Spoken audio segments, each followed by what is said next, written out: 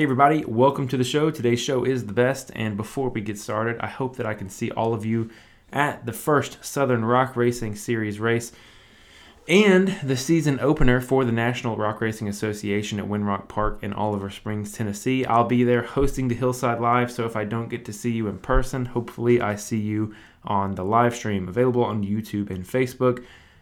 In the comments, give me a shout out, tell me you're from the podcast, and I'll give you a shout out as well. Today's show is a good one, a really good one. I had a really, really good time talking to Justin, and I'm excited about what we have going on here. But first, let's pay the bills. Today's show is powered by RCV Performance Products. RCV, in regards to the UTV world, offers two extremely different but also very high-end products for the UTV market. The first one of those products is the UTV Pro Series, the RCV Performance Pro Series 2 axles. They're designed and engineered to handle the most abusive conditions from trail riding to desert racing. See, I wish that ad that they wrote there, I wish that said from trail riding to hill killing, because there's absolutely nothing harder on those axles than guys like Tim Cameron, guys like Lauren Healy who beat the crap out of him in Johnson Valley. Also pretty tough, but I have to say I would put my money on the toughest stuff being the hill climbing. With years of experience in racing and working with the top drivers in the industry, RCV has been able to develop the ultimate axle solution. The Pro Series 2 axles have been proven to be 2 times stronger than the OEM shafts, and they're designed to fit all OEM suspension systems, 100% manufactured and assembled in the United States. Now, the specs for the Pro Series are the CVs are 4340 chromoly body with 300M internals, inner CV plunges 2 1/4 inch, 33 spline, 300M axle shafts, and they're designed for extreme racing conditions. They are backed by a 1-year warranty against breakage to the original purchaser. Warranty does not cover the willful destruction of a product. It's very spiteful towards people that do stuff like that. Now, the product that I will be running this year is the RCV Trail Series. Those axles they're high performance, they contain high performance grease to withstand the harshest environment, a heavy duty CV and a heavy duty CV boot, puncture resistant and a more boost resistor. Man, I am struggling to read tonight. The heavy-duty CV boot resists puncture and abrasion more than any other OEM boot. The Trail Series axle is manufactured and assembled in the United States, ensuring that this will be the last trail axle you'll ever need. Now, the specs on these CVs feature 4340 chromoly body, 4340 internals, 4340 chromoly, 33 spline center bar, DOJ inboard CV for frictionless plunge, and they're designed for hardcore trail riding. Okay, rcvperformance.com, RCV Performance on Instagram and Facebook. That was a little long because I'm having some trouble reading, if you can't tell. Now, next on the list is Super Grip ATV tires. Guys, I was on the horn today with the president of Super Grip ATV. Absolutely stellar guy. And we were talking about some of the, not want to say renovations, but some of my recommendations to revitalize the Super Grip. I've seen a lot of, the K9 rather, seen a lot of feedback, excited to see what the next iteration of that tire looks like. If you haven't already, they make 2 compounds and a couple of different options in the standard, which is going to be more trail, kind of gravel road, more road use, the standard compound. That's actually the tire that I've used on my rig primarily. And then you have the intermediate compound, and that's the setup that I actually have on order.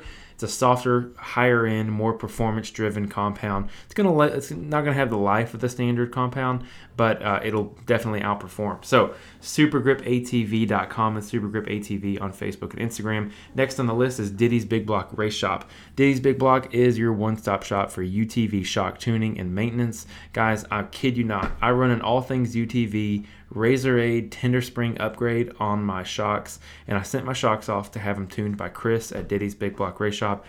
I will never have a machine that's not tuned by him. Not only did it increase my ride quality, but man, I just really feel like the suspension is actually able to work. It feels like it can actually compress, extend. Trail riding no longer beats me to death, and I don't feel like I'm done, by a couple hours in. My back's not hurting. I always make the joke that my kidneys are hurting, things like that. But in all seriousness, I could ride all day long, technical rock crawling, have no issues in the back or spine or fatigue or anything like that, solely thanks to the shock tuning done by Chris over at Diddy's Big Block Race Shop. He also does pretty much everything else when it comes to fabrication, buggies, plumbing, wiring, anything that you can think of off-road related. He's the man. He's also a parts supplier for any kind of shock that you may need, UTV, full size, all that kind of fun stuff. He's your go-to. He's absolutely the best, especially the best when it comes to getting what you need all across the board that I can think of, especially in the Kentucky, Middle Tennessee, East Coast area. Diddy's Big Block Race Shop on Facebook and Instagram. Next on the list is All Things UTV. All Things UTV has been with the show for a long time. I actually just pitched their Razor 8 Tender Springs. I run that on all my machines. Absolutely awesome. Glad to have those guys on board. They also make the Razor 8 inner fender liners. Had a buddy of mine call me and ask me where I got my steel liners for my fender wall because he had a stick come flying through the firewall on his machine this past weekend while he was playing in the snow. Don't have to worry about that with All Things UTV. They're the best. And I'll be looking at getting an RS1 diff kit here soon. Just an RS1 diff and the kit that you need to weld in, or the plate rather, you need to weld in to be 100% done. It's a one-stop shop. All Things UTV probably has what you're looking for. Give them a shout. Tell them we sent you, and they would greatly appreciate your business. Next on the list, almost done here, guys. Essentially Offroad. Essentially Offroad has been the shop that I grew up with. They put my first lift kit on my very first Jeep. Rough country, if you're asking, and also save your money. Don't ever put a rough country lift on anything. They're terrible. That being said, Essentially Offroad also did all my fab work to put my Offroad Evolution coilover kit on. Excellent job there. And Essentially Offroad is now doing production 2-seat Razor cages. He's working right now on a 4-seat production cage. Very exciting stuff. And they're crazy, crazy cheap. If I was in the market for a production cage, that would be what I would get hands down. Because I've seen Blake, the guy who's making the cages, welding them all together. His artwork, or his welding, is artwork. It's absolutely impeccable, crazy, just to the detail. Beautiful. So glad to have him on board. Essentially Offroad 4x4 on Instagram. Essentially Offroad on Facebook.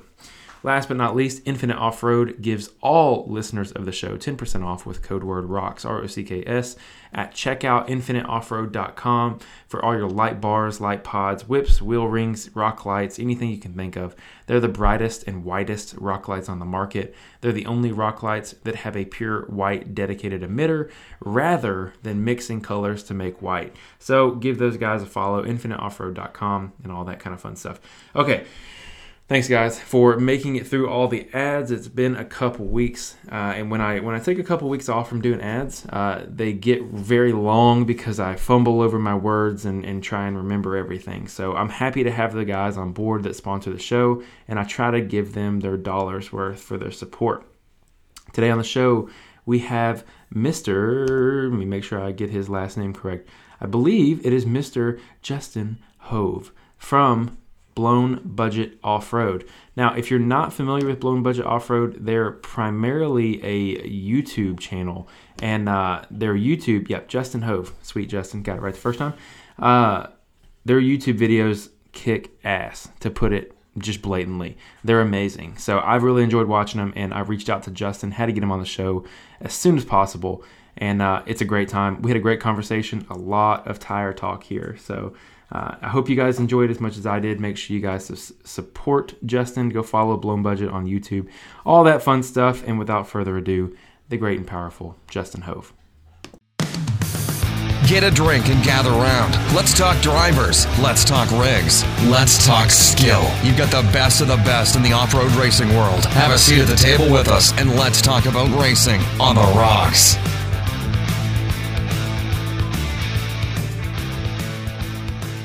For live right now? Yep. So we are live right now. And right. Yeah, so it is on the Racing on the Rocks Facebook page. And I think as soon as everything gets wired up here, we're going to start seeing some folks roll in. All right, I'm going to go ahead and share it right now to my Facebook page then. Absolutely. And the beauty of Racing on the Rocks is it is completely unfiltered, unrehearsed, everything. It is as cut and dry as it gets, man. That's So awesome. I'm down. yeah, man, I enjoy, or well, I guess the thing I enjoy most about doing this show is it really is authentic, and I feel like sometimes I put on my, like, I don't want to say like announcer voice, but like my professional voice, and really I tell people my opinions on everything, regardless Yeah. if it's tires or political views or whatever it may be.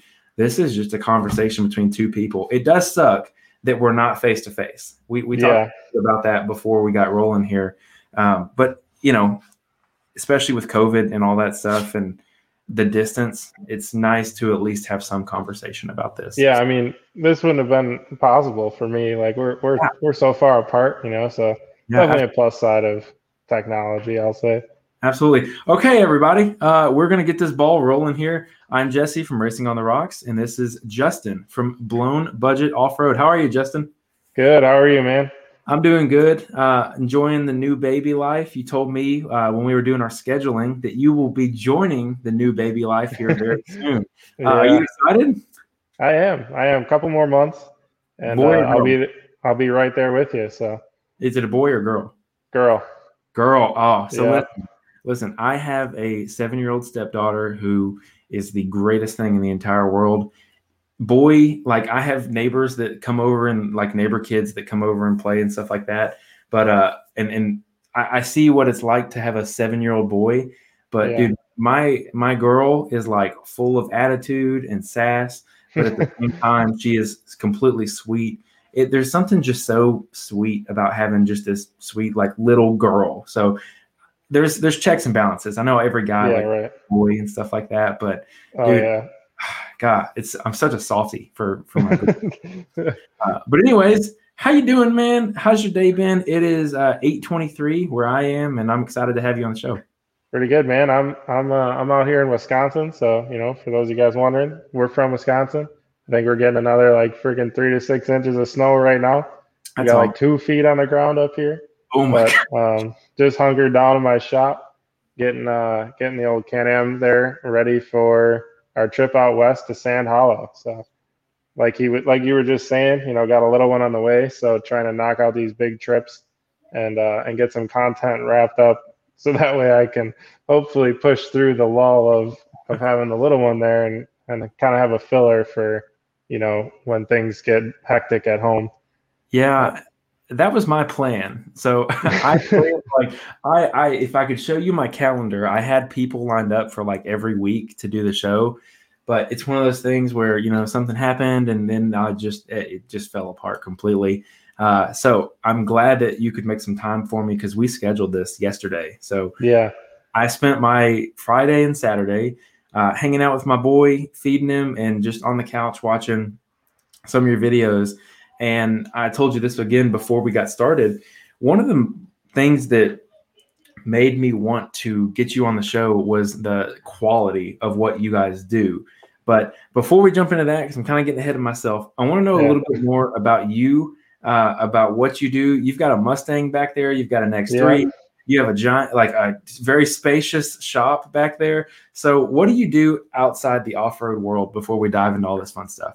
Yeah, for sure, man. So I'm a electrician. I'm in the trades. I got in right out of high school as a 5-year apprenticeship. Went to school after work. So just grinded through those 5 years. It was a long 5 years, but when I got out of that, making good money in the trades, I work in the Chicagoland area, which is big, obviously big city. So the scale is up. A lot of people wonder where you get your money, but I mean, it's a lot more than that. I started before side-by-sides. I started into the car industry big, and never really fell into the trap of like building a car or a truck, but I would always buy them, make them look cool, put exhaust on them and wheels and tires, lift kits, and then I'd sell them.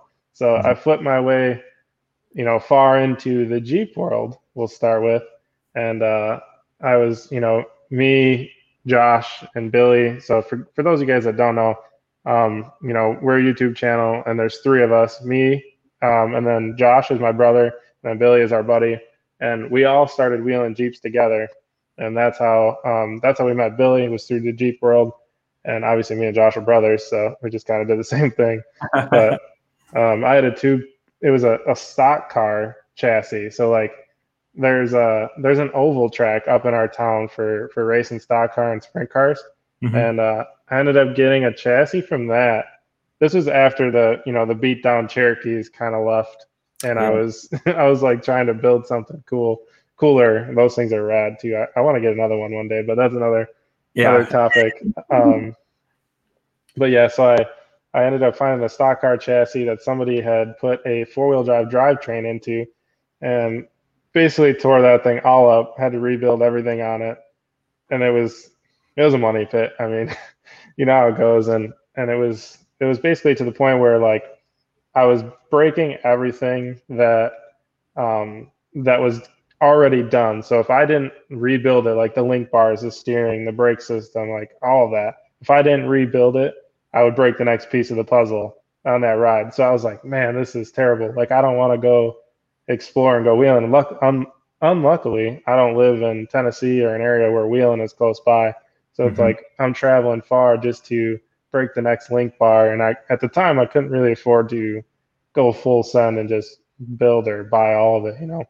So I was like, you know what, I'm gonna get a side by side, and that's actually what started that. Was I wanted to get like a backup rig, and it completely spiraled into now I don't have a Jeep, and the side by side industry just kind of took me.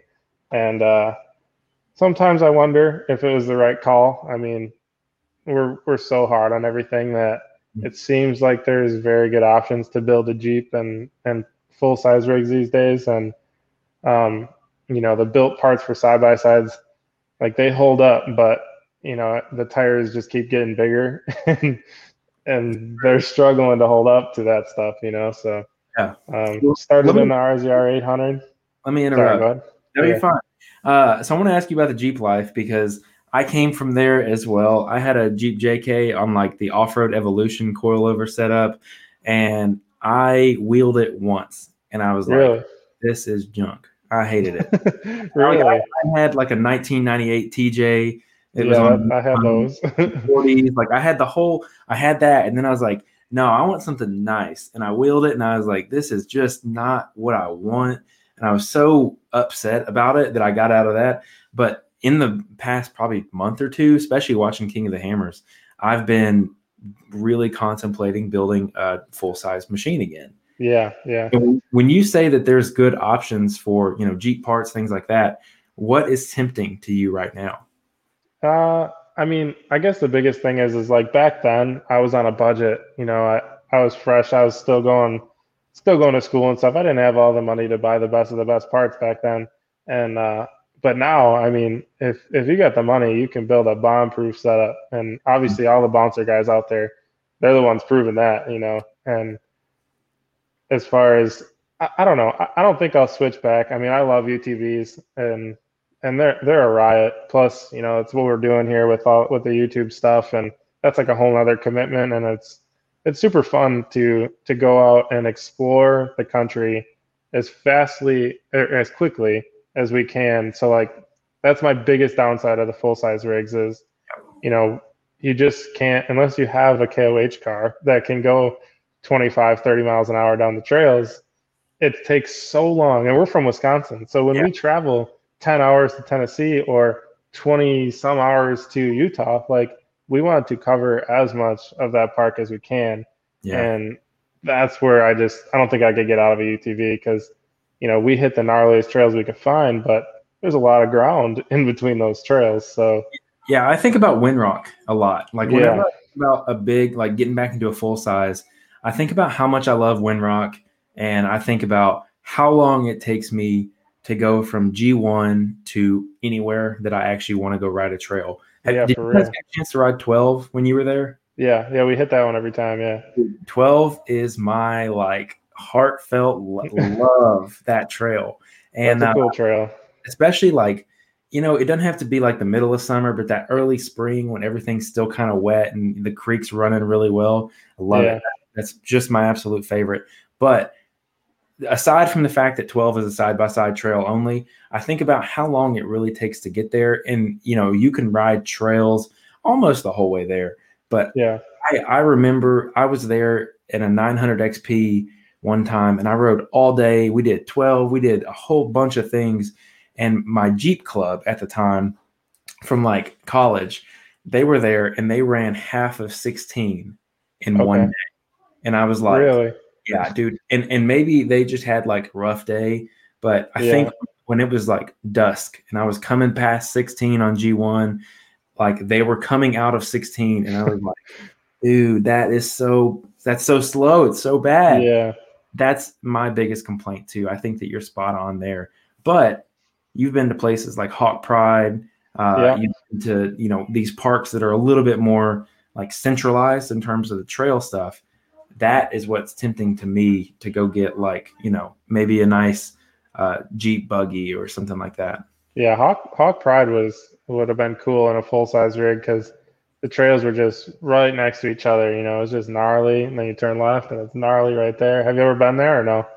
So I haven't been to Hawk Pride yet. I'm going Okay. in August. There's a Southern Rock Racing Series race in Hawk Pride. I'll be there. Okay. Cool. My machine will be down there with me too. So anybody that wants to There you ride go. me around, I'll need some help because I think I want to hit the big slab wall. I want to do all the big trails there. Yeah. But yeah, I need When some you're there, hit pocket change. pocket change. Okay, Yeah. I'll make a note for it. That one's intimidating, but So is it super steep or is it just rocks? it's like a rock face halfway up like the hill. It's basically like one of the main hills that you see all the RBD videos from. Oh, okay.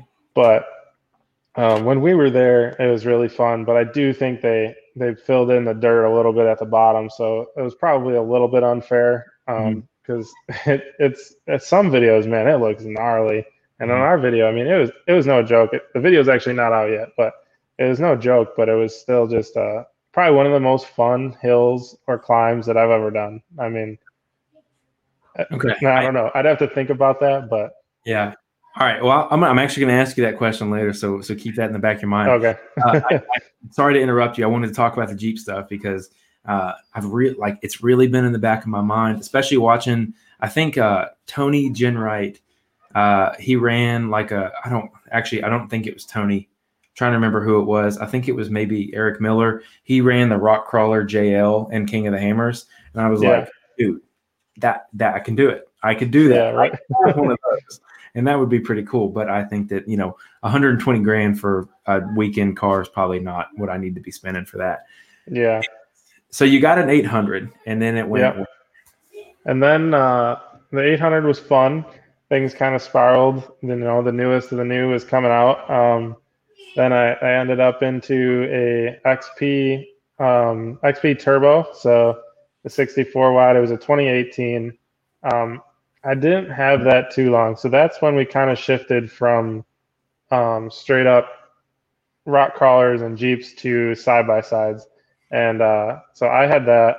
My brother had an XP1000, and then Billy bought a YXZ, so Yamaha YXZ. And that's where that whole rabbit hole began, because when we kind of got out of when we were getting into the side-by-sides more, we're like, let's go check some stuff out. So we went down to Black Mountain in Kentucky for our first southern trip. We're like, let's go to Black Mountain. We went down there. We were just brought side-by-sides. We still had our full-size rigs at the time, but it wasn't worth trailing across the country.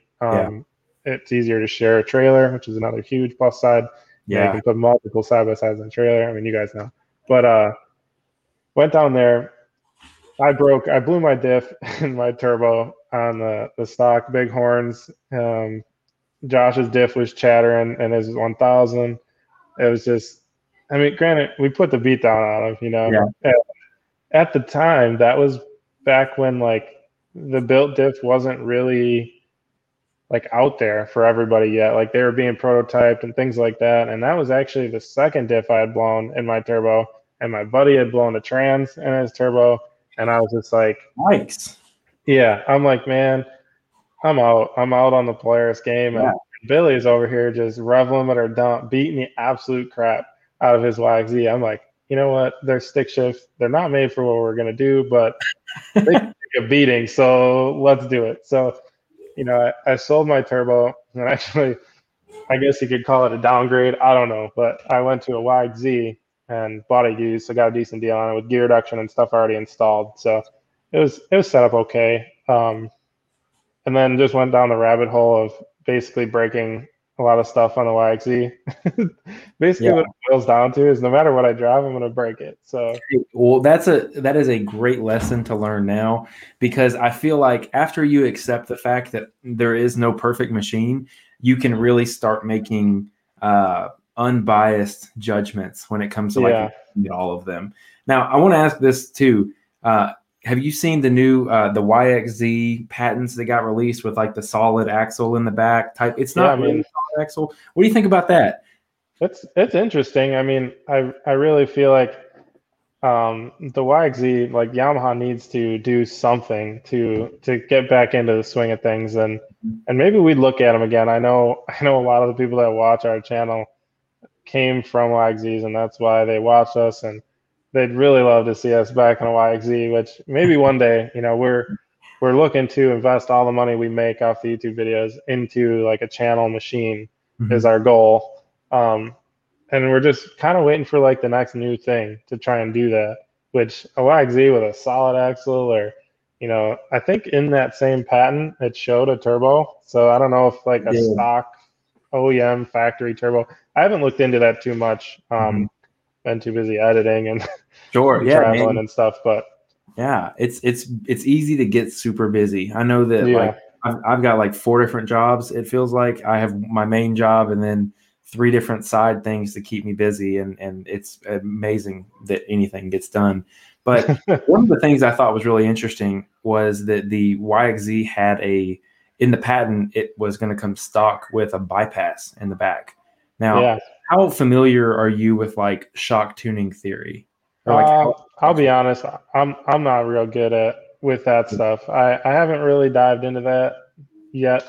I mean, yeah. I feel like that's kind of where things are going. I need to learn more about it, but I haven't messed with it too much. Like these things ride so much better than any Jeep or full size rig I've ever had. So it's like I feel like I'm riding on a cloud compared to those. So I've never really dived into getting different suspension and stuff.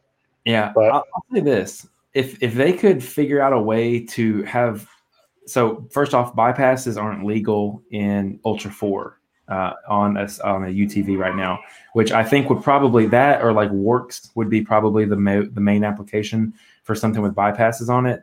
I think if I don't know, there's one rock bouncer UTV who has bypasses right now.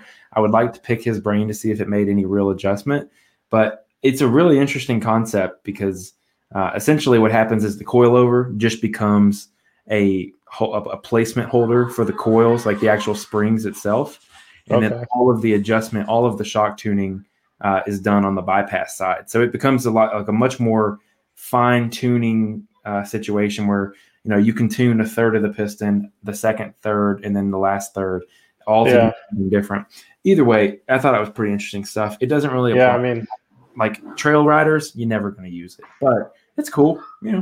right. Yeah. I mean, it looked rad. It's cool to see them throwing something out there out of the box too. So it's cool to see Yamaha starting to step up and maybe take a step towards the big dogs. I don't know if they came out with something like that with, Yeah. turbo factory.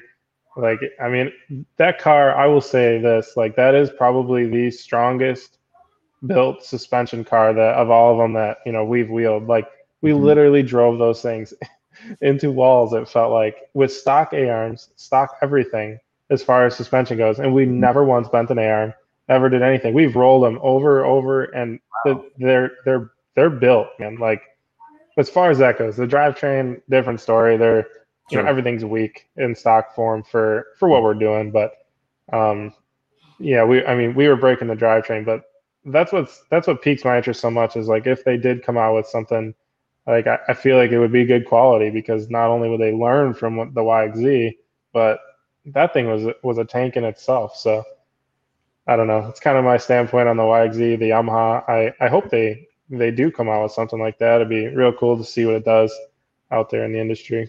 Yeah, I think something that's, and I'm going to leapfrog just a little bit, and I'm going to come back like I normally do.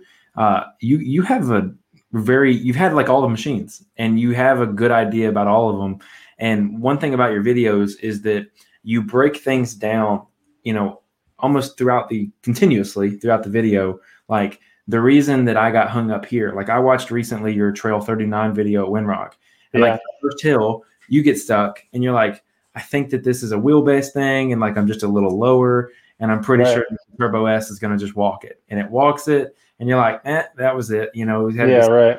And then 30 seconds later, you're going up the kind of elbow climb on 39. Yeah. And you just right up it, man. And all the razors seem to have big issues. So yeah, right. Yeah, I mean, it's cool to see that somebody enjoys that stuff because we'll get comments of, oh, quit making excuses. You just had to hit it. It's like, it's like, dude, I'm not trying to make excuses. I mean, maybe sometimes, but like most of the time, it's just trying to show you guys and relate with like the viewers on. Kind of have them.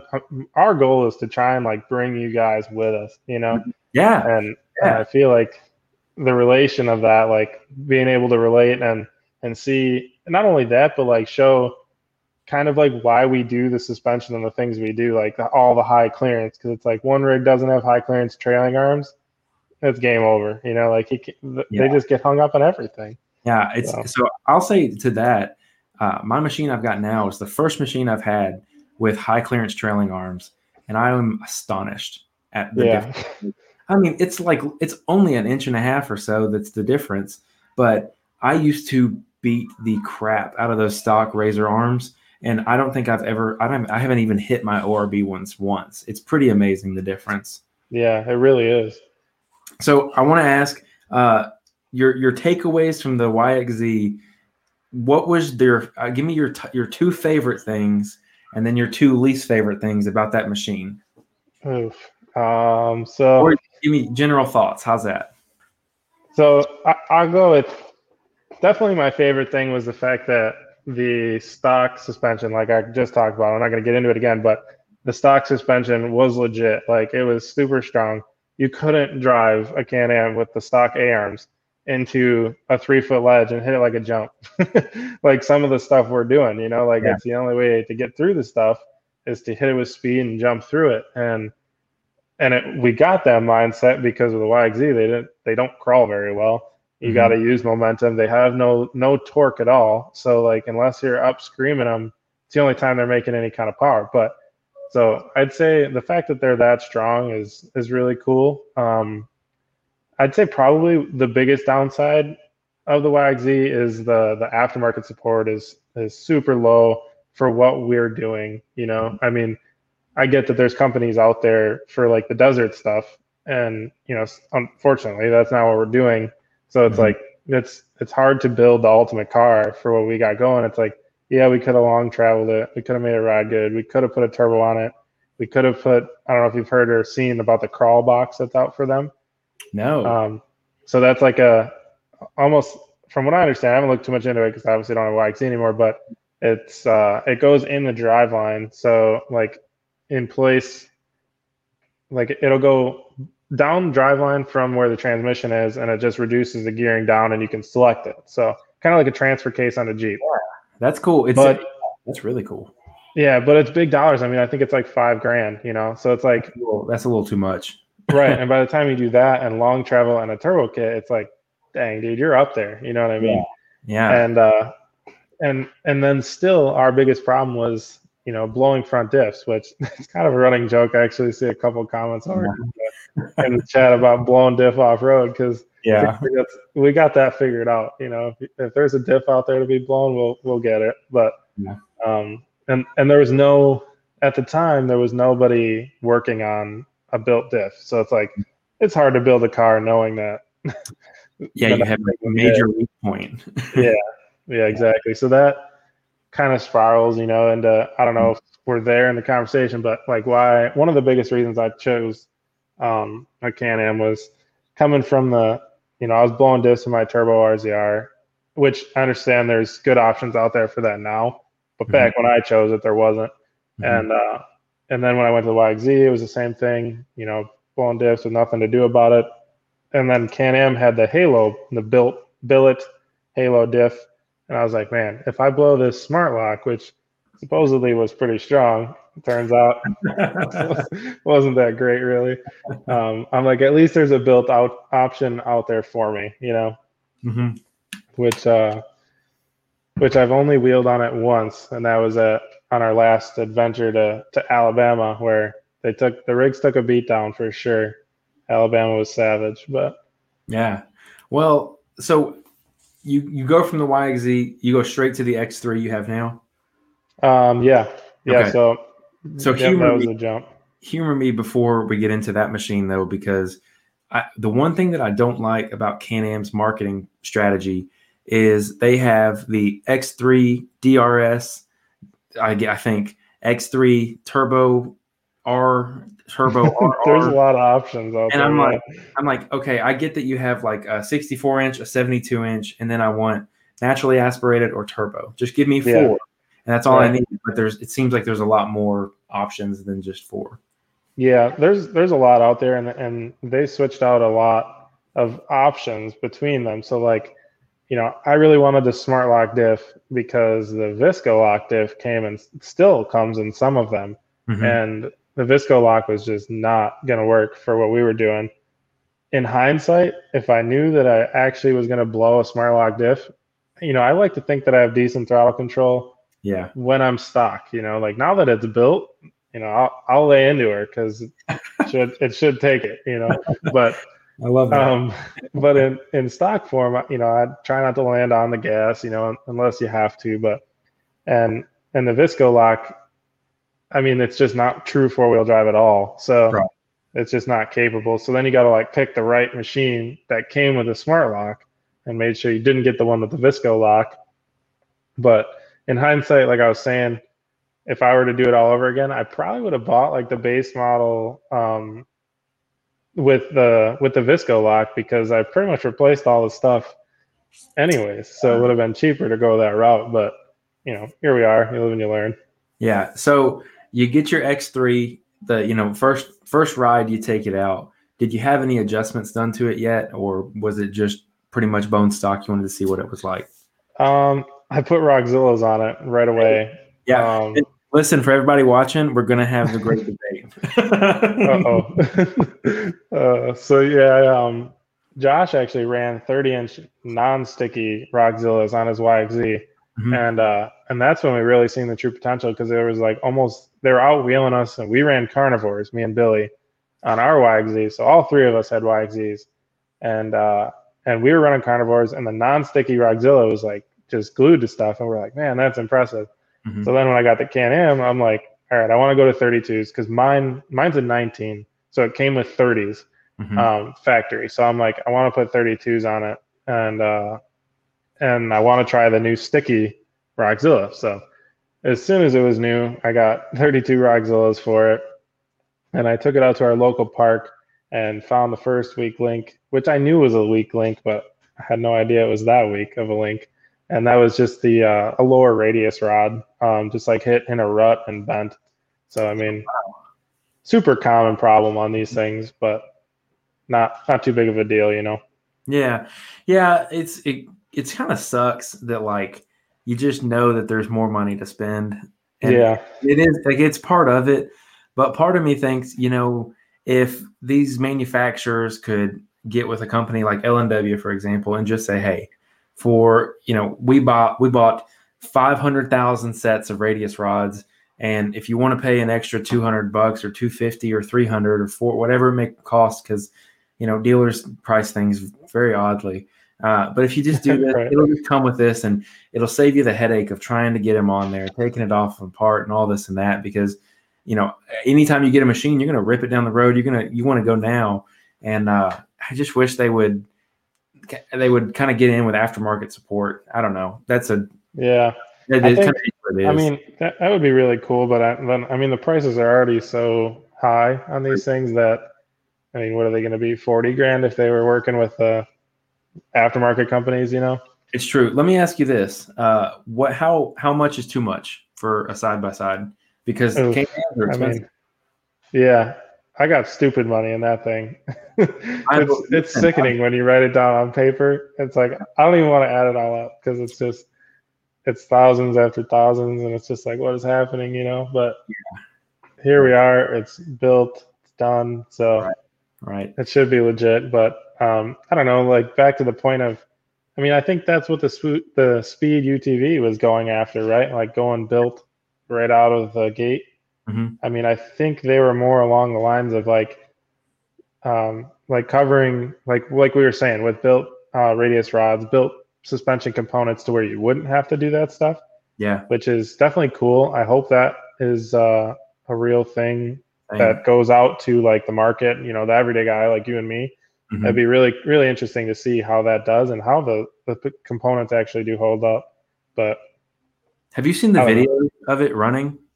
I've seen some videos. I've seen the one where he like jumped concrete, the barriers that divide like the interstate, and it's like, holy crap, Part of me, look, if Robbie Gordon or any Super Speed UTV purchasers are listening, listen, I hope that that's real.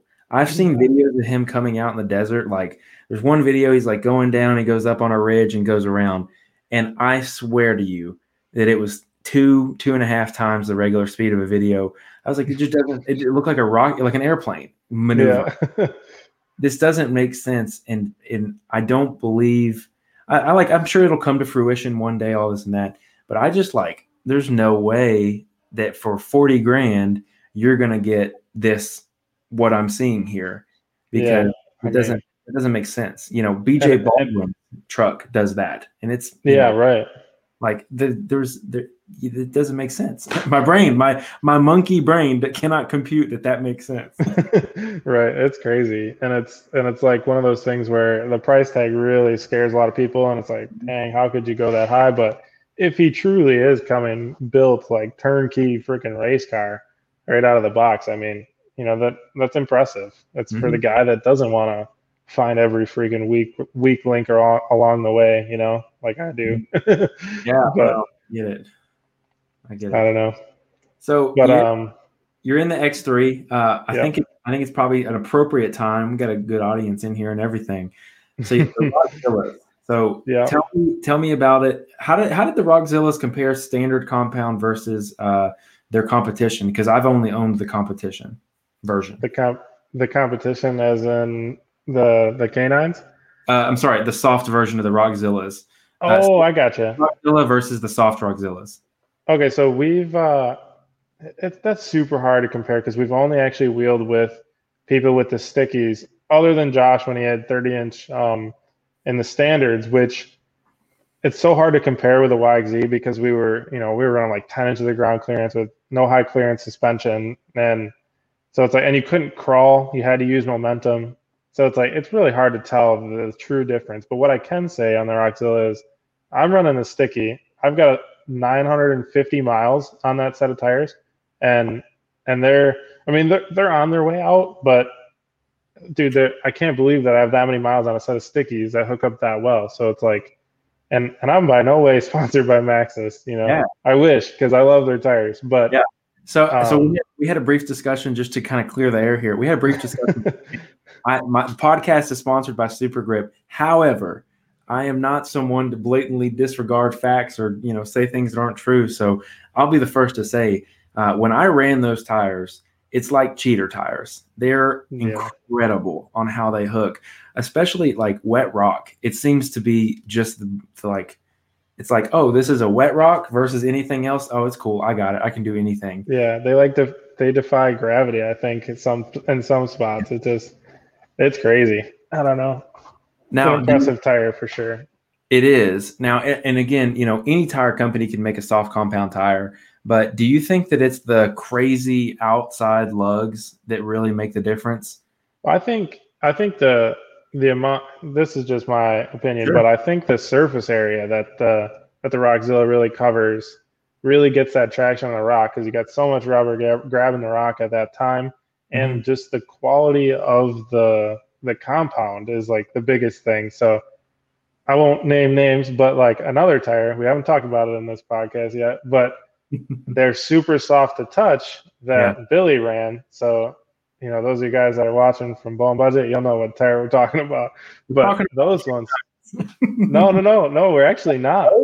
No, so this is the Warrior. Oh, So Billy fell into the deep end of the Warrior, yeah. and the tires seem so soft, and we're like, man, maybe it'll be a little bit more aggressive for the mud and snow and stuff that we ride in sometimes, than the Rockzilla, because the Rockzilla does not do good on snow and ice. But we don't really ride that, even though we're from Wisconsin. We don't really like riding that stuff. We head south and hit the rocks. But so Yeah. when the Warrior came out, we're like, oh, it's a sticky tire. Let's try it. So Billy went with that on his Turbo S that he just got at the time when the Warrior was the second revision of the Warrior too, Mhm. and they just didn't hook up nearly as good as a Rockzilla, and the compound would legitly just flake off. Like Wow. if you know how with a sticky with Jeeps, like you get on an obstacle, you heat them up a little bit, and like you almost just like glued to it. Hmm. Well, when you would do that, because it wouldn't just crawl it would legit flake off like pencil eraser shavings. Wow. We're left on the rock. It wasn't like a black rubber mark, like you just did a burnout. It Yeah. was legit like pencil shaving, like eraser shaving. Ooh. So um, honestly, it seems like the compound of the rubber is just key, and I don't know what they used on that, but the Yeah. No, Rockzilla, they got it nailed.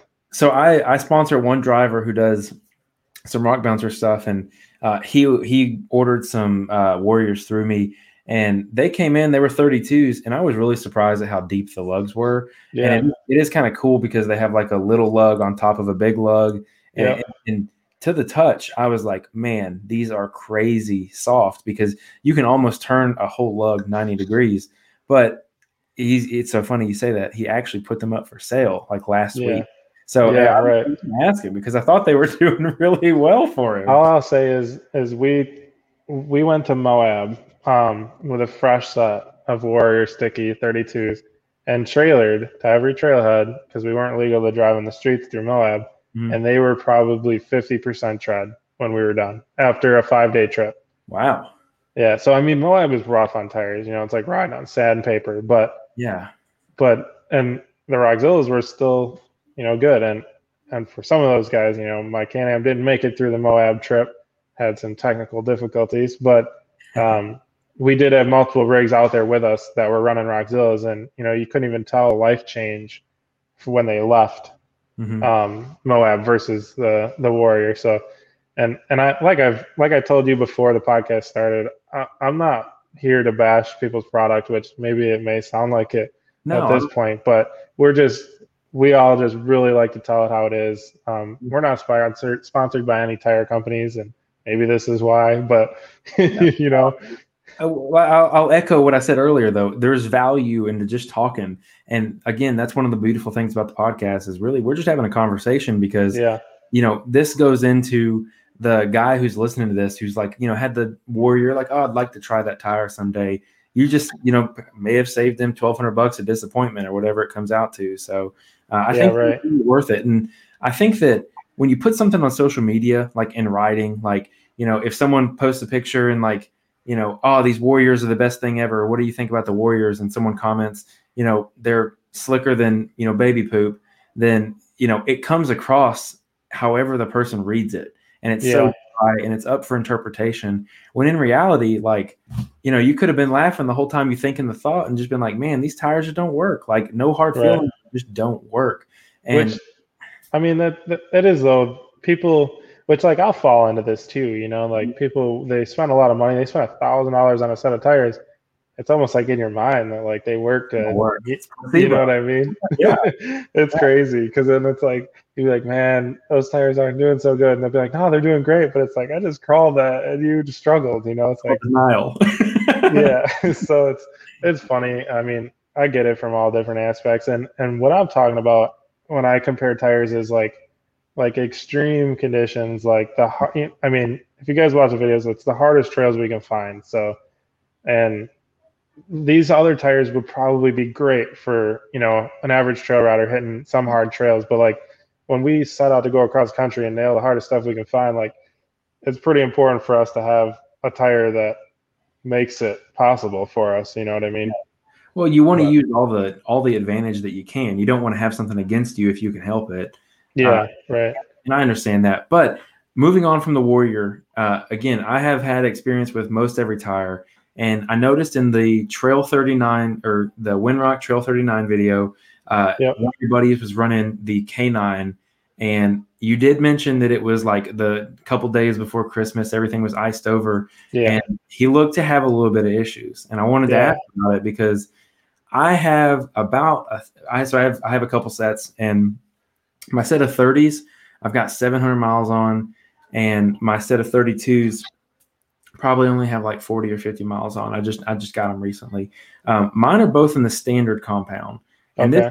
this is why I'm always interested in what people think, though, because I haven't gotten a set of intermediates yet. It's something I'm going to get before the race season starts, and I'm going to give them another review and things like that. But I really wanted to get some time on the standards because the 30-inch tall tires, they worked really well for general purpose stuff for me. The 32s, it's really interesting, like just in general, how going from a 30 to a 32, regardless of tire, how much of an improvement it is. Oh yeah. Not only is it the ride height and the clearance that you gain, but you gain so much more meat to the tire that I was blown away. I had run 32s. Not only does it do that, but like it improves the ride, which a lot of people don't really think about. Is it's so much bigger than that little rock that's this big that gets you bucked because it's a little tire. It helps. Everything helps, but yeah. But what I want to say is that having just the meat of the tire there to grab onto extra things, it's going to help all the way through. But I wanted to ask because I saw, pretty much any wet rock he had issues with. Was it on the standard or the intermediate compound? So he's running the intermediates. Okay. And they're down to somewhere 6 to 8 range. And he actually had a puncture on the way to that trail, which was in the beginning of, I think it was our very first Windrock series. So he was kind of hesitant to air down any lower, and the one thing I will say though is they do run true to size, which is something that I didn't mention about the Rockzilla, but the Rockzilla does not run true to size, at least from what I understand. The 15-inch rim tire, because it's a later model tire, it's running more true to size than the 14-inch rim tire. Mm-hmm. So I'm going to put out there the K9s. I mean, it seems like, from what I understand, they do run true to size, which is obviously a big plus side of them. And they seem like they last pretty long. I mean, we haven't ran them, but it doesn't seem like it's a rubber compound like the Warrior that we talked about that kind of just like fell apart and was bald right away. So at least it's not doing that, which is super cool. I mean, I haven't ridden with the standard compound, just the intermediate, and I would say that my first inclination is that the intermediate should definitely outperform the standard. So I would, it's kind of one of those things where like I haven't gotten my hands on a set. I've gotten to like touch them on somebody, but it's one of those. One more question I had for you: was he running 32 or 35? Those were 35s. Okay. Now I'll say this, and Super Grip, you're not listening, I hope. They had a bad batch of 35s when they first came out. There were a few pictures I saw where like some of the threads and stuff were coming out. What they've done here in the past like couple months is during the coronavirus, all the factories and everything, they had a huge downtime. So they actually came out with a new version, like a 2.0 version of the tire. So it's the K9 XT, and it's actually it's supposed to have, I don't know how you come up with the number exactly. And again, if you guys think I'm biased on my sponsorship, here we go. I don't know how you come up with like a performance gain by moving and adding rubber around in the sidewalls. Yeah. I will say that the sidewalls for my 30s were super tough. I made a huge mistake a couple times, and they're the older version, running them at like 2 pounds on like a rock trail, and like, dang, dude, ate them to pieces and was just like stressed. I was like, for sure, I had lost all my time. It was just one of those things. I wasn't looking until I got there, and I was halfway through the trail, and I was like, I'm riding on my wheels. But that's crazy. Yeah, again, they all hold air, which is amazing. The 32s though are the XT, and the compound is still super firm because I have the standards, like I said, but the the manner in which the sidewall was moving around, I really felt a huge gain. It may be that it was the 30 to 32 difference. So I'm trying to be like super unbiased and a little more skeptical about it. Because again, your recommendation is everything. Right. But I will say that I had a couple people, maybe more than one, have a couple issues out of the 35s, and we'll see. I have a picture. I want to show you here. Okay. Because I had a buddy or a friend of mine that I go ride with who went to Sand Hollow recently, and these are intermediate. Oh man, that's not going to show up, is it? Oh, I can see that. So those are pretty chewed up. Yeah. Maybe hang on a second. Maybe can I do this here? I'm gonna go dark here. It's not gonna work. I'll post this with the podcast. Like I'll put it in the comments of the podcast so you guys can look at it on social media. But anyways, it seems to be a much softer, much higher performing tire, and he's been super pleased with them, and I really value his opinion. So I'm gonna get a set. Long story short, I'm very hopeful for the new version of the tire. So we'll see. Yeah, he was running the old version too. So can't speak on the new one. Haven't ridden with him at all. But we are on the subject of tires. Yeah. I see Josh over there in the comments. So shout out to him for sticking with us in here. But he says confidence, just one word, because that is the biggest thing. So he ran the Coyotes, the stock Turbo S wheels. He just switched to Turbo S, ran those, and that was the same trip that we were riding with the Canines at Windrock. Yeah. And so that's kind of what I was getting at, is like it's almost unfair on rock, the riding we're doing, to compare to the Zillows, because they're just really good. Mm-hmm. But the Coyote didn't stand a chance either. So I mean, it was like the Coyote was similar to the Canine, like it's a good all around tire, but it wasn't outperforming on the rock, which is fine. But it's just crazy what a bad tire, not a bad tire, but what a tire that doesn't have as much grip as your buddy who just crawled up something, what it does to your confidence, and it's funny that he said that, because a lot of people don't realize, they're like, oh, you don't beat your rig like you used to in the old one. It's like, because he doesn't move with the tires that you're running, so it's like, it's tough to do that. But it is. And another thing too, that I don't want to be this guy, but like if you carry momentum, tires help, because obviously it's the thing touching the ground, right? Yeah. I think in certain cases, like I think that the Rockzilla is in a class of its own when it comes to like performance on rock and things like that. Yeah. I've seen a set of super grip canines that are super cut, that a guy sent me a picture. They're posted on my social media.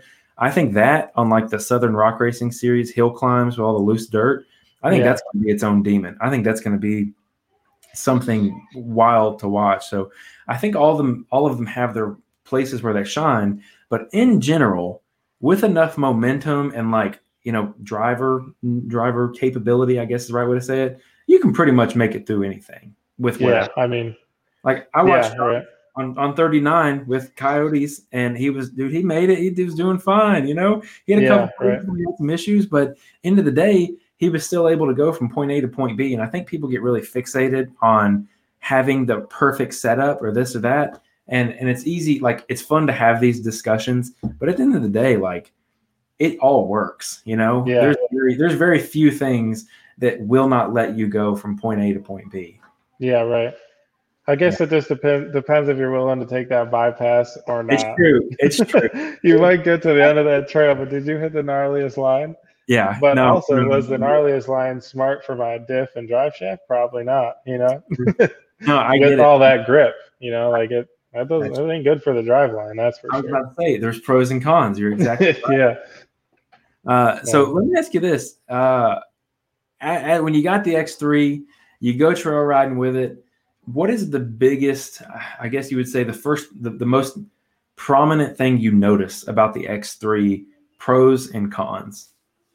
Pros, and this is something that, I've had mine for a year and a couple months now. So there wasn't that many people at least sharing info like rock crawling on X3. Like they were I think that's when they started to take over like KOH, but that's not even really crawling too much. No. That's a lot of momentum, but so my biggest thing that stuck out to me and I was shocked on was how low the low range was.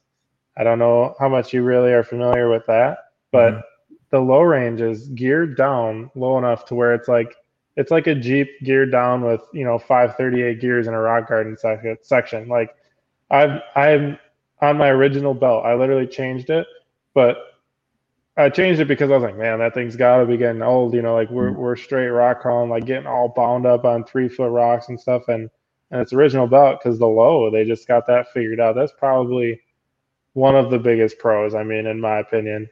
Yeah. And the engagement. On the flip side, razors, generally are thought of to be geared way too high. Yeah, which both of the Turbo S's on our channel have gear reduction for that exact reason. I mean, they, and it's fine. Like I've said this whole time, it all depends. We get a lot of criticism in the comments. I'm sure you know all about it, but it's fine for a lot of people. But when you're hitting the hardest trails, I mean, you don't want to just be smoking a $200 belt every time you go ride. You know what I mean? So yeah. And speaking of comments, again, we talked about it a little bit. Do you read comments on your YouTube videos? Yeah, I do. Don't do it. You can't do it. Yeah, but I mean, I don't know. You gotta connect to like the viewer. I am looking for criticism. Like Sure. I want to make the videos better. Like I want to listen to some of the comments. I mean, some of the comments are pretty wild, but I mean, for the most part, the funny part is 95% of our comments on every video are great, hyping you up, these videos are the best, blah blah blah, which is so rad. Like I love reading that stuff. Yeah. But then there's that 5% where they're just digging into you. Just shut the heck up and film. It's like there's a lot of highlight channels and compilation videos out there. If that's what you're after, like go watch those. We're here to bring you guys along on the trip, on the ride, explain the parts we're running, what we're breaking, so people can relate to what parts work and don't work.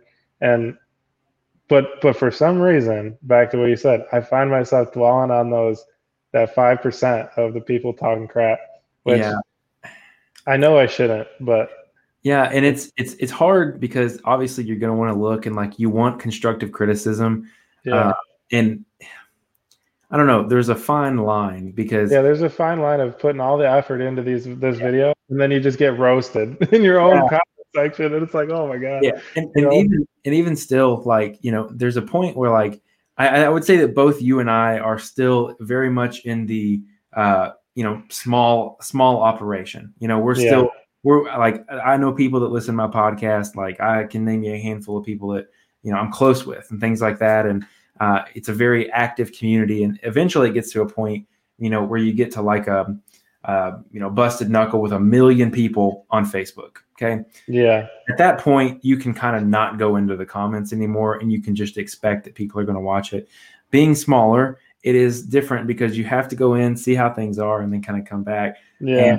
And I have not mastered the art of taking someone's direct insult well. Because I'll say this, I just looked a second ago. I have 56 messages in my Instagram inbox and like 25 in our Facebook, and they're just comments from people, and I just don't even look at them. I gotta get ready for it because sometimes, man, you'll just read them and they're like I have one guy who messages me. I've said it on the podcast before after every single episode, and he just wants to talk shit to me the entire time. Really? I'm like, it doesn't matter what I say. For a while, I said King of Hammers, like made a super just small mistake. I realized it's a big deal to some people, and then it was like, oh, the blah blah blah, and I was just like, oh my god, this one guy. So I started pointing it out, and he stopped messaging me. So I started talking about him on the podcast, and he doesn't message me anymore. So that's pretty good. Yeah, I mean, it's crazy. I mean, it is what it is. I wish I was better at letting it roll off. Now I'm to the point where it's kind of funny to troll back to the haters. And if you like make it into a joke, it's just like, it's like you go make videos if you think it's so easy, like we were on the gnarly rock crawl trail at Hog Pride. I think it was either Merlin or Fatty's Crack, two gnarly trails. And they weren't that difficult, but our rigs are set up for that. So it's like they almost make it look easy crawling these trails, Yeah. but like a normal rig without high clearance suspension and stuff or sticky tires, like it's not going to do very well. And we'll get the comment, you guys call these trails, it's like, And I then you have to deal with the fact that video pictures never translate to scale anything. I know that was my response. I'm like, hey man, I'm like, go film the next hard trail that you hit, and then look at it on your phone. You're gonna be like, oh wow, Yeah. it's My favorite thing is when I was dating my wife, I had a rock bouncer, and I would take a picture of this hill, like monster hill that I just climbed, like super big balls, and I'd come home and be like, I climbed this, and she's like, okay. I'm like, okay, I get it. You don't care, but it's huge. She's like, I'll be honest. It's like, kind of looks like the trail that we rode at Adventure. And I'm like, which one? She's like, the gravelly one. And I'm like, the G1? yeah, like, yeah. I'm like, oh my God, my confidence in myself is just so low. That's funny. So AOP, is that what you were talking about? Yeah. Have you guys been there yet? No, but that's we've been slowly but surely knocking off the parks off of our list. Yeah. And that's one on our list for sure. But It is. I don't know normally. So it is the park that I go to most often. I'll say that. But it's also in my opinion, the least side-by-side friendly park, because you have like blue trails, which they're okay hard, but the blue to black, it's not necessarily like steepness or one particular section that's particularly hard. It is all of a sudden the rocks go from probably up to your knee to up to your shoulder. And there becomes a point when you just can't necessarily do it in a side-by-side that well. And like Trail 41, which is like their waterfall with all the crazy climbs off of it, like 41 is an awesome trail and you can run it in a side-by-side, but you have to take the bypass because the regular line, you have to have like a 40-inch tall tire. It just doesn't, you just can't do it otherwise. Saying that you're 10 in Wisconsin, I don't know how long, maybe 10, 12 hours for you to get there. Yeah, it's like 9.5, 10 hours.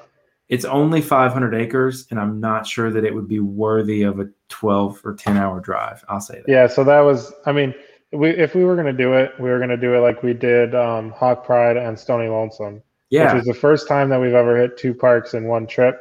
But it was kind of similar. If we're driving, I think it was a little over 10 hours down to Alabama, and it was like, we want to be able to wheel for a couple, 4 or 5 days. So we did Hawk Pride for 2 days, which was perfect.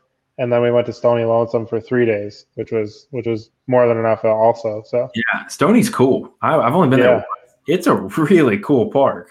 Yeah, it's that place was fun. If I had to pick between the two, I'd probably pick Hawk Pride myself. But yeah, I think I don't know. It's just like the trails at Stony Lonesome. That for me, I have like this mental barrier of like if I'm gonna beat down my rig, like I want it to be on like some trail that I want to complete this trail, like Trail 39, like completed. You know what I mean?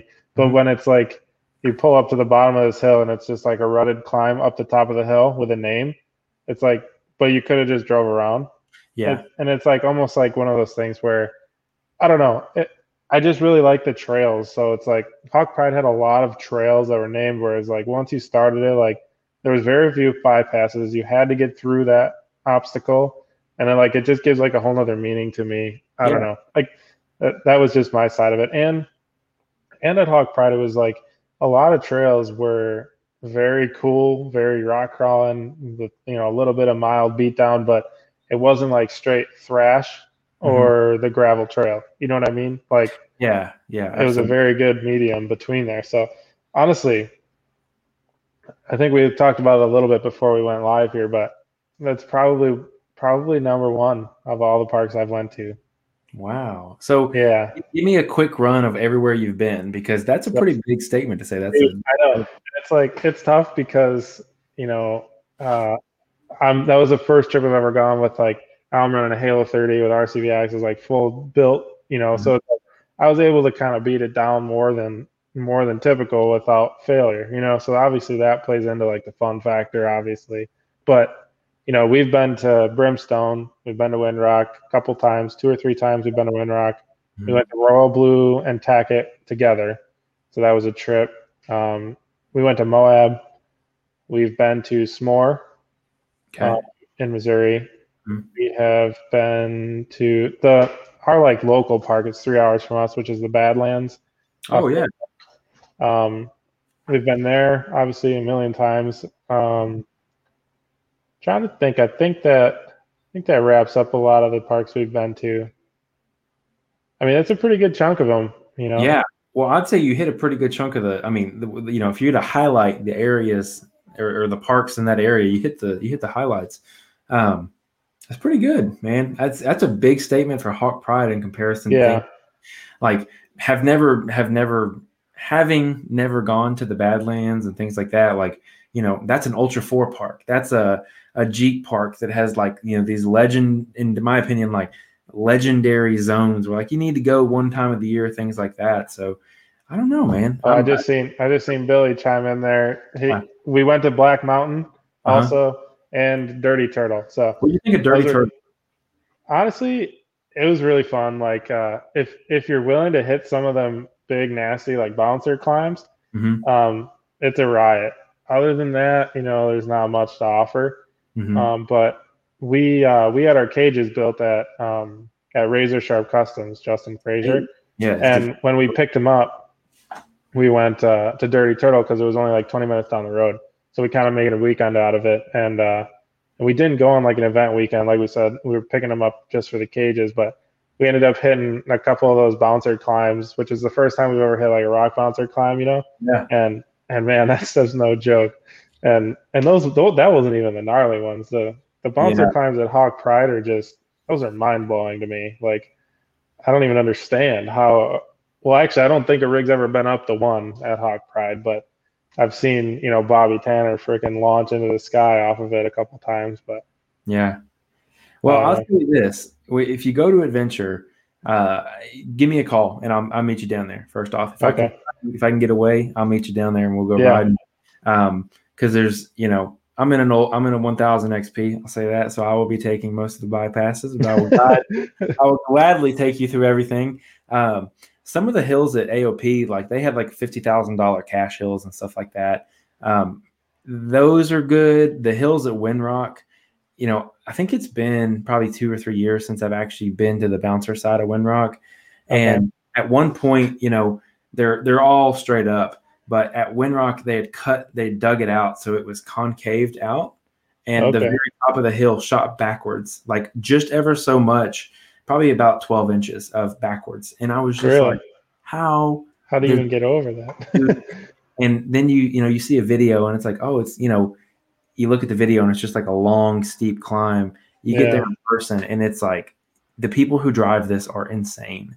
And a lot of my interviews were with bouncer guys in the beginning, and I was more commonly than not, I just would ask them, I'd be like, why do you do this? What makes you want to do this?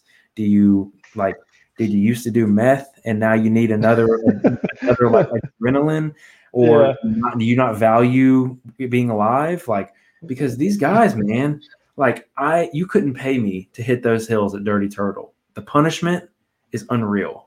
Yeah. Yeah, I mean, I actually rolled mine twice at Dirty Turtle with the fresh cage on 2 of those climbs. That gnarly like concrete ledge with like the tire trucks or whatever, I don't know, but it was that thing, and I hit that and got buck, and I was like 90% throttle when I committed, and it needed that 100% because when I rolled it back over and hit it again, so I'm like, I gotta make that. I got the front end up and just matted it, and then I made it. So it's like commitment is so big, and I don't know. It's fun, but I see somebody over there says top 3 parks. That was kind of where I was going to go with that Hawk Pride statement. That's so tough, but I want to say Hawk Pride is probably number 1, being that I just came from there. I mean, I'd pick it over Stony Lonesome, but that's not like talking down on Stony Lonesome at all, because that place was really cool. I mean, they had some nasty stuff. I mean, Who's Your Daddy, I think, was the one like bouncer. I don't even know, like, dude, Dude, amazing. that thing's nuts. Yeah, like Yeah, we didn't even look at that.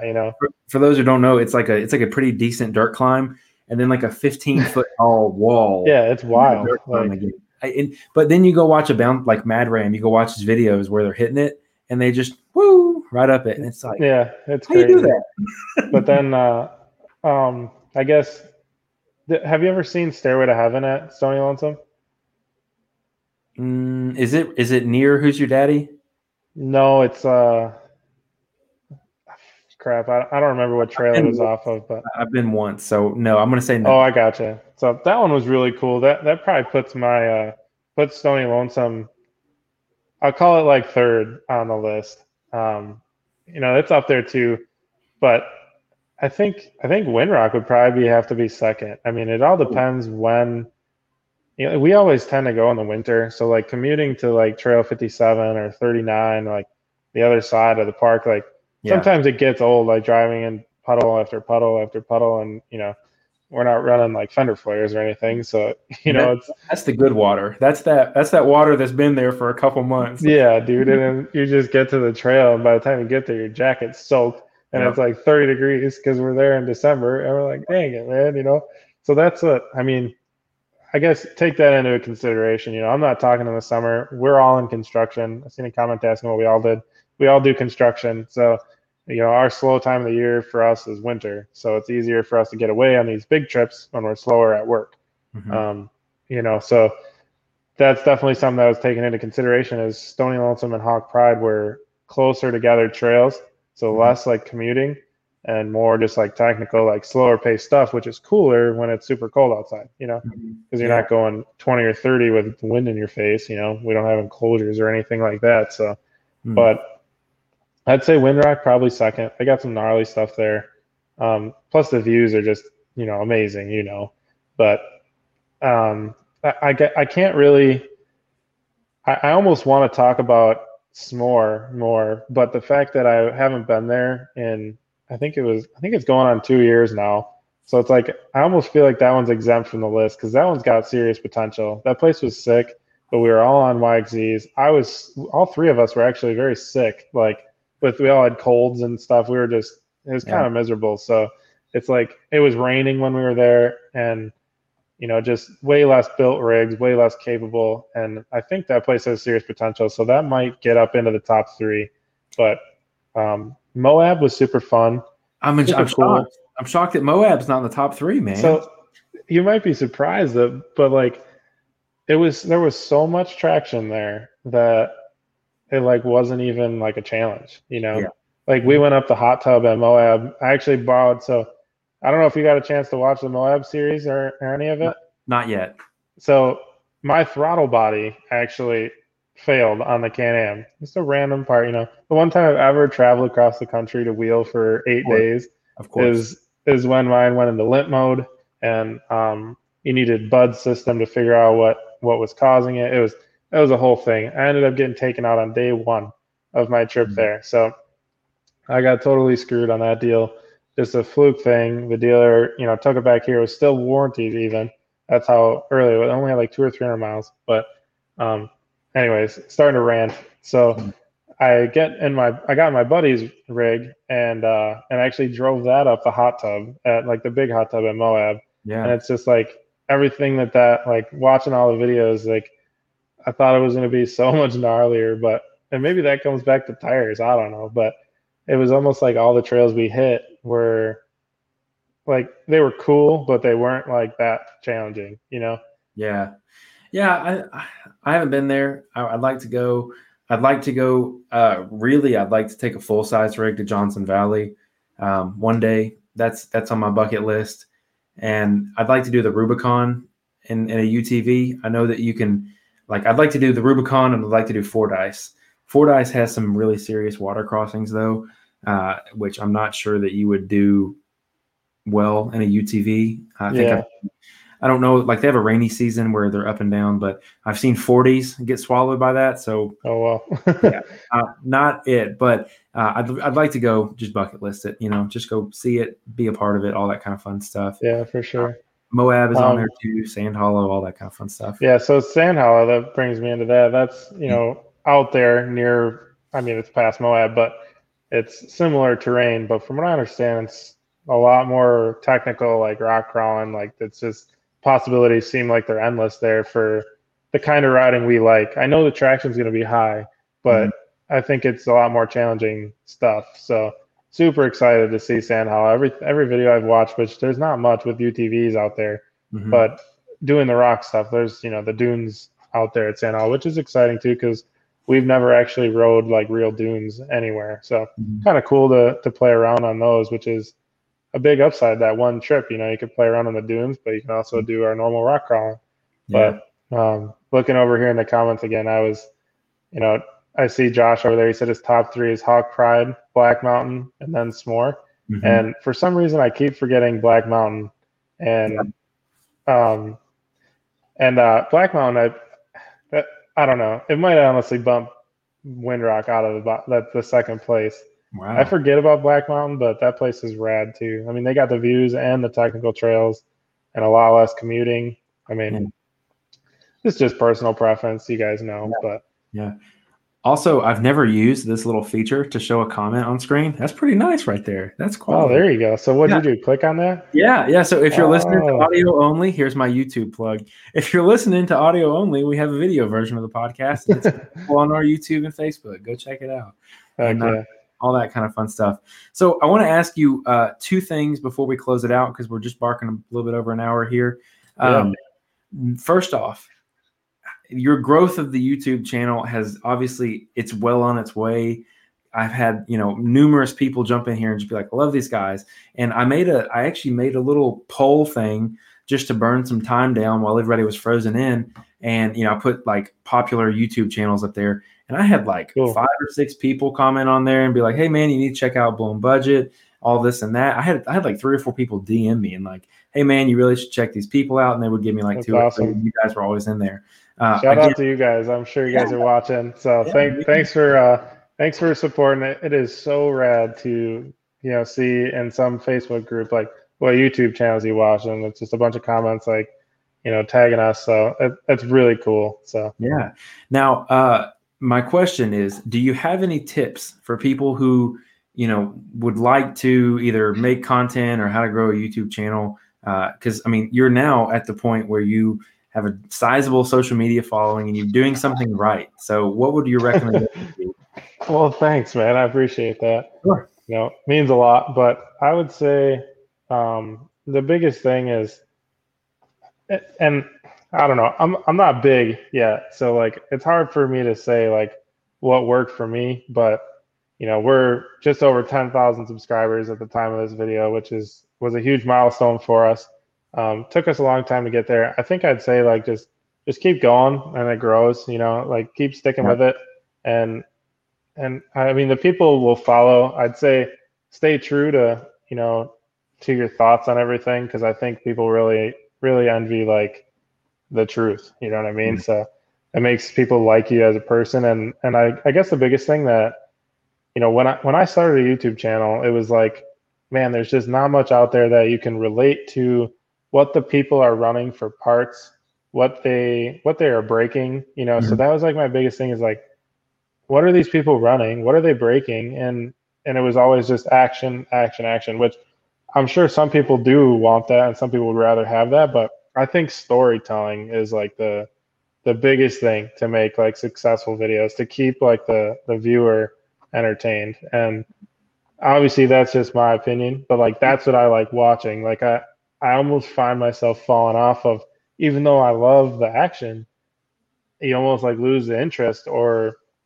you're like, man, I don't know what driveline he's running. And maybe it only matters to guys that, run super gnarly trails because we're always breaking. I don't know, Oh man, I think that there's something about that. And again, that's what drew me to want to have you guys. Like, we've been talking about being on the show for some time now, and it was flexibility, helped all of this, but also I was like, dude, this is good work. And this is something new because, there's a big push for like trail riding is kind of making its come back right now.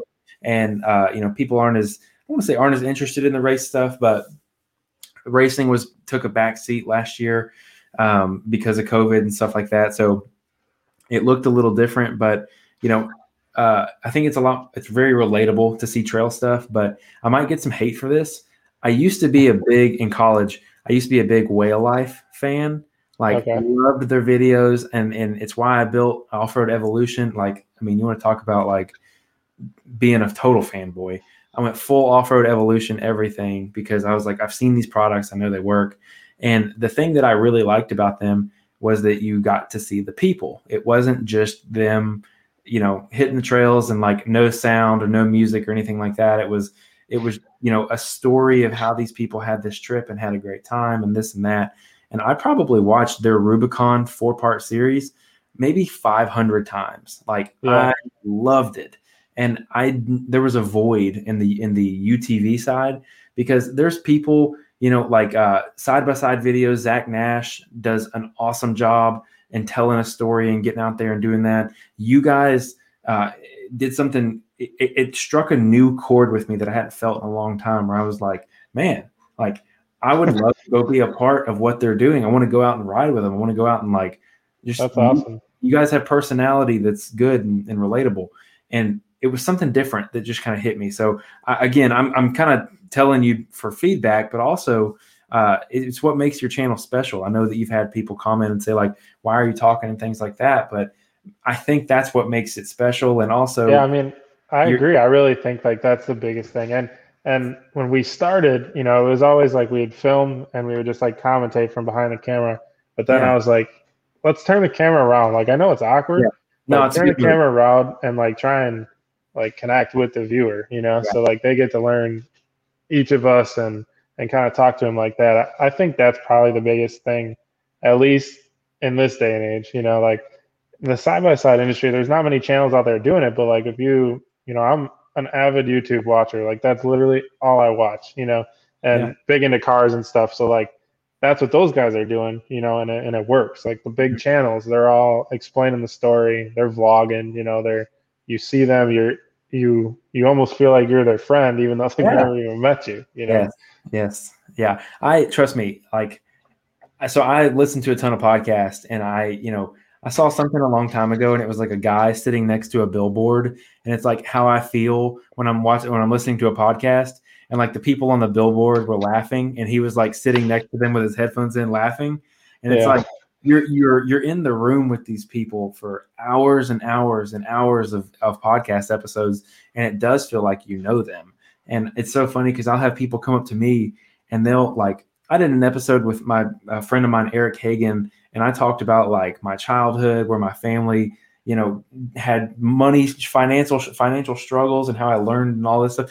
I had someone come up to me the other day and was like, "Hey, man, yeah, I thought it was really cool when you talked about your family, being crazy in debt and this and that, and like being able to get out of it. My family's going through something like that." And I was like, "Oh, yeah." That's super cool. I mean, yeah, I just forgot I talked about relatability. that. It was like, it really caught me off guard, because I was like, Yeah. most of the people just are like, "Hey man, what's the best tire? Where can I get tires?" And I'm like, or where can I Yeah. get parts? And I'm like, it's fine. But occasionally I'll get something like that. And I'm like, it's really cool to know that these people have relationships with you, but you have no idea who they are. Yeah. Yeah, that is super cool. I mean, it is definitely a really cool feeling, which um, I wanted to touch on this a little bit, but Yeah. it's like similar. A lot of people say like they want to meet up and they want to ride with us, and we get that so much, which is super rad, and that's why we did. If you haven't seen it, go back to this summer when we did like a meetup ride at the Badlands, which might be a different Badlands than what you're talking about. Ours is just in Indiana. It's just an off-road park. It's like a smaller scale, but it was super cool to wheel with a bunch of, we had like a group of like 20 or 30 like viewers of the channel that met us out there, and it was so rad to see. Like they didn't hit the gnarly stuff that we typically hit, and it's almost like natural because that's our local park, so we do Yeah. it all the time, and it was really cool to get some people out of their comfort zone and really send it and see like what their machines are capable of. Like it was really rad. So I mean, that being said though, I know everybody wants to ride with us everywhere we go somewhere, and we get those comments about like, "Oh, why didn't you hit me up when I was here?" It's like we'd love to ride with all you guys, but Yeah. I mean, with filming, it takes so much time. That brings me back to another point of what's being different. And I feel like getting out of the car and getting that camera shot Hmm. versus just strapped to the roll cage is Yeah. key. So, Hmm. but it takes a lot of time and a lot of effort. So that's why we try to keep our group smaller. But Yeah. just wanted to mention that. Yeah, for sure. So the last thing I have for you, because I can hear my baby Oh calling. no. Yeah. So where's the future for Blown Budget Off Road? What does the future look for you guys? What does 2021 look like? I mean, I know our biggest trip that we want to do is we for 20. Well, I mean, we're going to Sand Hollow, so that's a big trip for us. But we want to try and make it to KOH for 2021. Ooh. So, or 2022, whatever year that falls into, 2022, I guess. But, and we want to check it out and we want to potentially maybe run it the following year. So, That's I pretty don't cool. know. It's just, that's never been said other than me, Josh, and Billy have talked about it. Yeah. Um, it would be super rad and it would be super cool to make some content like building up to that. And like, I honestly, as much as this kills me inside, like I wouldn't even want to drive because like the inside like creator in me, like the content creator in me would just want to film and get the right audio and the right camera angles and like vlog it while we're racing. Yeah. UTV is what we would choose, obviously. Mhm. And I just feel like that would be super rad. I mean, unfortunately, California's like 30 hours away from us, but I don't know. It's something that we really want to do. I don't know. It definitely won't happen this year. Could Mhm. it? Maybe, but I think we need to go down there, at least watch the race, and we want to bring our rigs and wheel so that way we can at least like get a feel for the terrain and everything before committing to doing it. But I feel like it would be super rad, but it's tough because there's a three of us in the core that would want to drive, Yeah. and obviously only one. I mean, multiple people could drive, but to make like a legit team out of it, we'd have to just pick one driver, which would be tough, but it'd be really cool. The other big thing I'd say for the future is I mentioned it once earlier is we really want to our next goal is I've been saving all the profits and all the money from this from the YouTube and the videos and our merch. Shameless plug. I and like it. and we really want to try and get a machine with it, like the next machine. If Polaris ever drops that machine, we want to get that and test the capabilities and give that thing a punishment. I Um, like it. I feel like that'd be super rad and it would have a big following. Possibly a different Can-Am. Talon has always piqued our interest, especially now that they got a locker out there. Um, I don't know. I mean, anything that we don't already have. So we've got That's we've true. got the Can-Am, we've got the Turbo S, we've got a buddy Mike riding with us with a KRX. So it's like we want to get if we're going to commit to investing in a machine, investing in the business, if you want to call it that, it's got to be something different so we can compare and relate and give it the test. Have you, and this is the last thing I want to say before we kind of close the door here. Have you driven a Pro XP yet? No, They're pretty good, no, man. I've sat in it, but that's as far as we've gone. I so I got in an X3 and got a chance to ride in it with Hubert from Nitro Circus. He lives Yeah. 15 minutes from me. Um, the frame seems disproportionate to the amount of power you have, and I think that like just like it feels like a rocket ship, and it's like apples and oranges when I try and compare these two. When I sat in the passenger seat, he like blazed it through his woods track.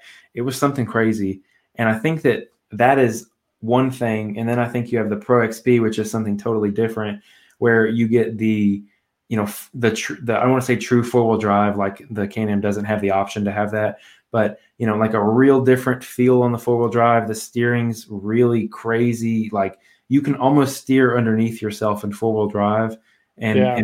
it's a really weird. Like you have a lot of visibility, but you're sitting lower than the XP model. It's a really just different machine that when you drive it, like I think they're kind of ugly, and I think that they did some things That's wrong. probably my biggest holdback. Dude, they're call it what it is. but It's not the but best. when the people that are long traveling and like the more like bouncer style cages that you see coming out, like I think they look pretty good when they're wide with a low cage and stuff. I mean, We'll see. But I've got James Cantrell, who is an East Coast guy. He is building a 72-inch version to race in the Southern Rock Racing Series, stock okay, class, and he's doing Ultra 4 with it. I want to see his and see what comes of that because I think that'll be an interesting thing. But go if you have access to one, just go drive it on a trail.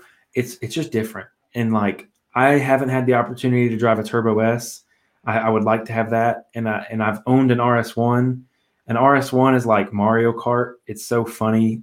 Like, those dude, things intrigue us for sure. if you guys want to just like putz around in the woods and like go fast regardless of the situation, it's kind of Yeah, crazy.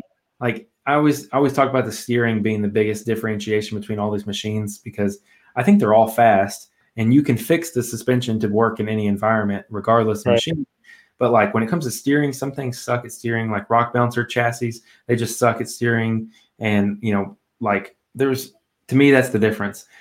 RS1, you turn it and it's like a bicycle. How when you turn a bike, as soon as it's turned, you're going that direction. Whereas like my 1000 XP, you turn it and it feels like a truck where it kind of like it like pulls you around a little bit. Whereas the RS1, you like turn it and you're going that direction. Yeah, It's like a go-kart, It's yeah, very, super nimble. Yeah, dude, they're fun. And I've seen them climb like rock ledges and things like that. It's like they just bounce on top of everything. It's very strange, but it's its own thing. But anyways, if you get the opportunity, go drive a Pro XB. It's a head scratcher because it's a good machine and that's cool. I don't know. Anyways, there's my pitch for Polaris because I like that machine a lot. Yeah, I'd like to have one, but we'll see how it all turns out. Maybe next year. yeah, right. Maybe it's got the budget right now. Yeah, I hear But that. That's yeah. kind So to close it out, was there anything else that we did not talk about? I don't think so, man. I mean, I was gonna ask you. That was one thing that I was curious about was what would be next for you for a machine. I know you talk about your XP1000, but Yeah. maybe you kind of just hinted at it that you'd pick probably a Pro XP, but I don't know. If money is no object, I'd get a 4-seat Pro XP. I think my next machine will be a 4-seater, just because of never hurts to have enough room for the family and stuff like that. Yeah. But they're a little too small, so it's not super relevant. I've never owned a 4-seater, and in like just general trail riding stuff, which is primarily what I do, they're really fun, and I've seen them climb crazy things, and maybe a Turbo S, maybe, but I really, really liked the driving capabilities of the Pro XP. I've thought about an X3. When I was just fresh out of college, I had a job making way too much money, sat in a cube, like hated my life. Dude, it was the worst. And I was like gonna buy an X3 and a turbo, and like it was one of those situations. I was having like a quarter life crisis, and the only reason I didn't pull the trigger on an X3 was that they just didn't have one in the building I wanted to buy it from. Yeah. So I would like to have one of those, but I would not like to pull everything out and have to stiffen the frame. Like I've heard you have to do at some point. That's my only hesitation. Yeah. I mean, it's not too bad. It's just the frame gusset kit in the front's all I'm running, and it's been holding up great, which is, just a couple $100 and it bolts in. It's really not the end of the world, but they all need something.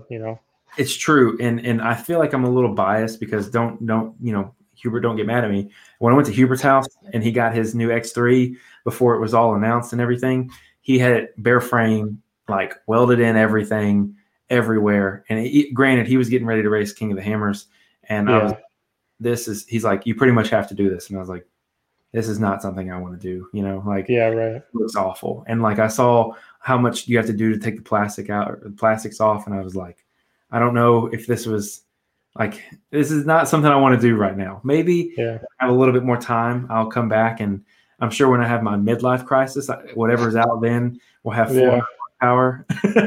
So, probably, yeah. What do you think comes next for these things? What's next? I mean, more power? I think I don't know. I think getting rid of the belts, even though it does well, I think people might go that route. I know like that's got a big hype behind it. Mhm. Like the Talon followers and the YZ followers is just the hatred to the belts. Yeah, So I've I never don't know. used. I mean, yeah, right. I mean, I know Polaris was toying around with that, like that's been leaked or whatever, which who knows if that's the truth, but I feel like that would be pretty industry changing if they could pull it off. I don't know. Who knows, man? The side by side industry is wild.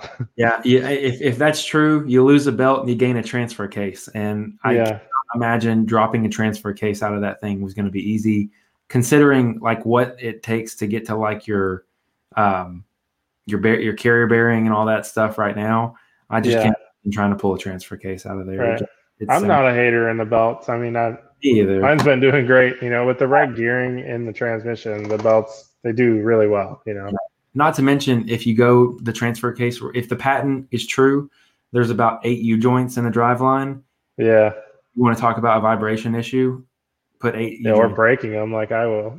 Yeah, I'll say or that. I'm thinking. So when I do Windrock, I'll go 8 hours one direction, and we'll go, just see how far we can make it hit trails on the way back. I've got like a conservative like family friends that I ride with, and then I'll go out Yeah, trails with my other friends. But on those trips, if something vibrated, I would drive it off a cliff because I would be so tired after having 16 hours, because we'll do 8 hours, have dinner, and then come back. And the back trip is always the best because, we'll always do the hard part first. So that means that right before you get back to camp, you have the hard part again. And typically yeah. like 2 a.m., 3 a.m.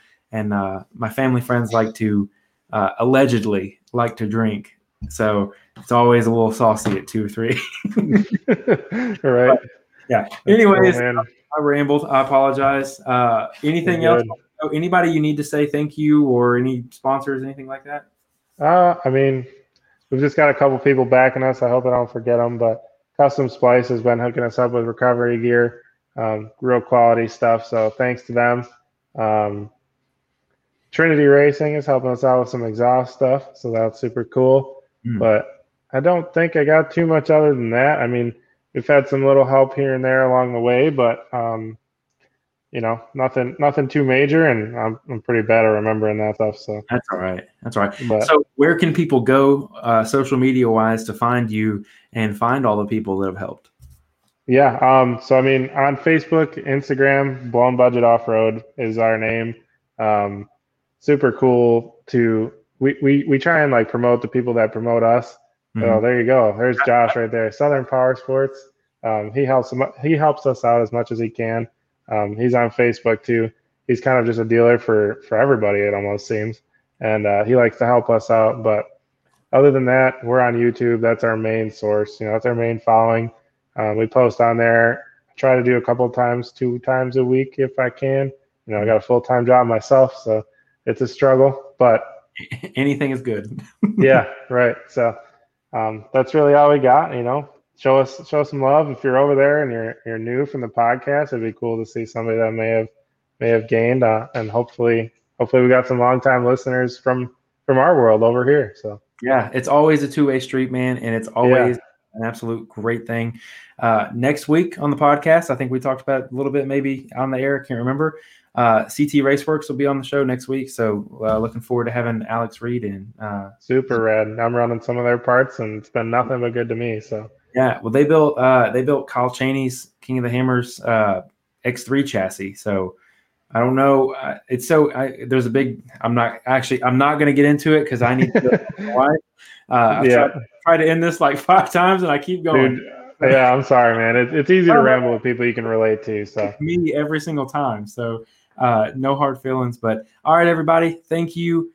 Blown Budget Off-Road, Facebook, Instagram, and YouTube. Make sure you guys are subscribed, and thanks for listening to the podcast. It means the world to us. Y'all have a great night. Thanks for watching, guys. See you guys. Thanks, everybody, for listening to the show. And if you're still around, today's show was powered by Super Grip ATV Tires, home of the Super Grip ATV K9 tire, one of the best tires in the business. Again, they offer 2 compounds, the standard and the intermediate. If you're cruising back roads and you like doing some gravel stuff, I'd highly recommend the Standard. I have like 700 miles out of my Standards, and they're hardly showing a ton of, like, they're really showing somewhere, but I mean, they're brand new.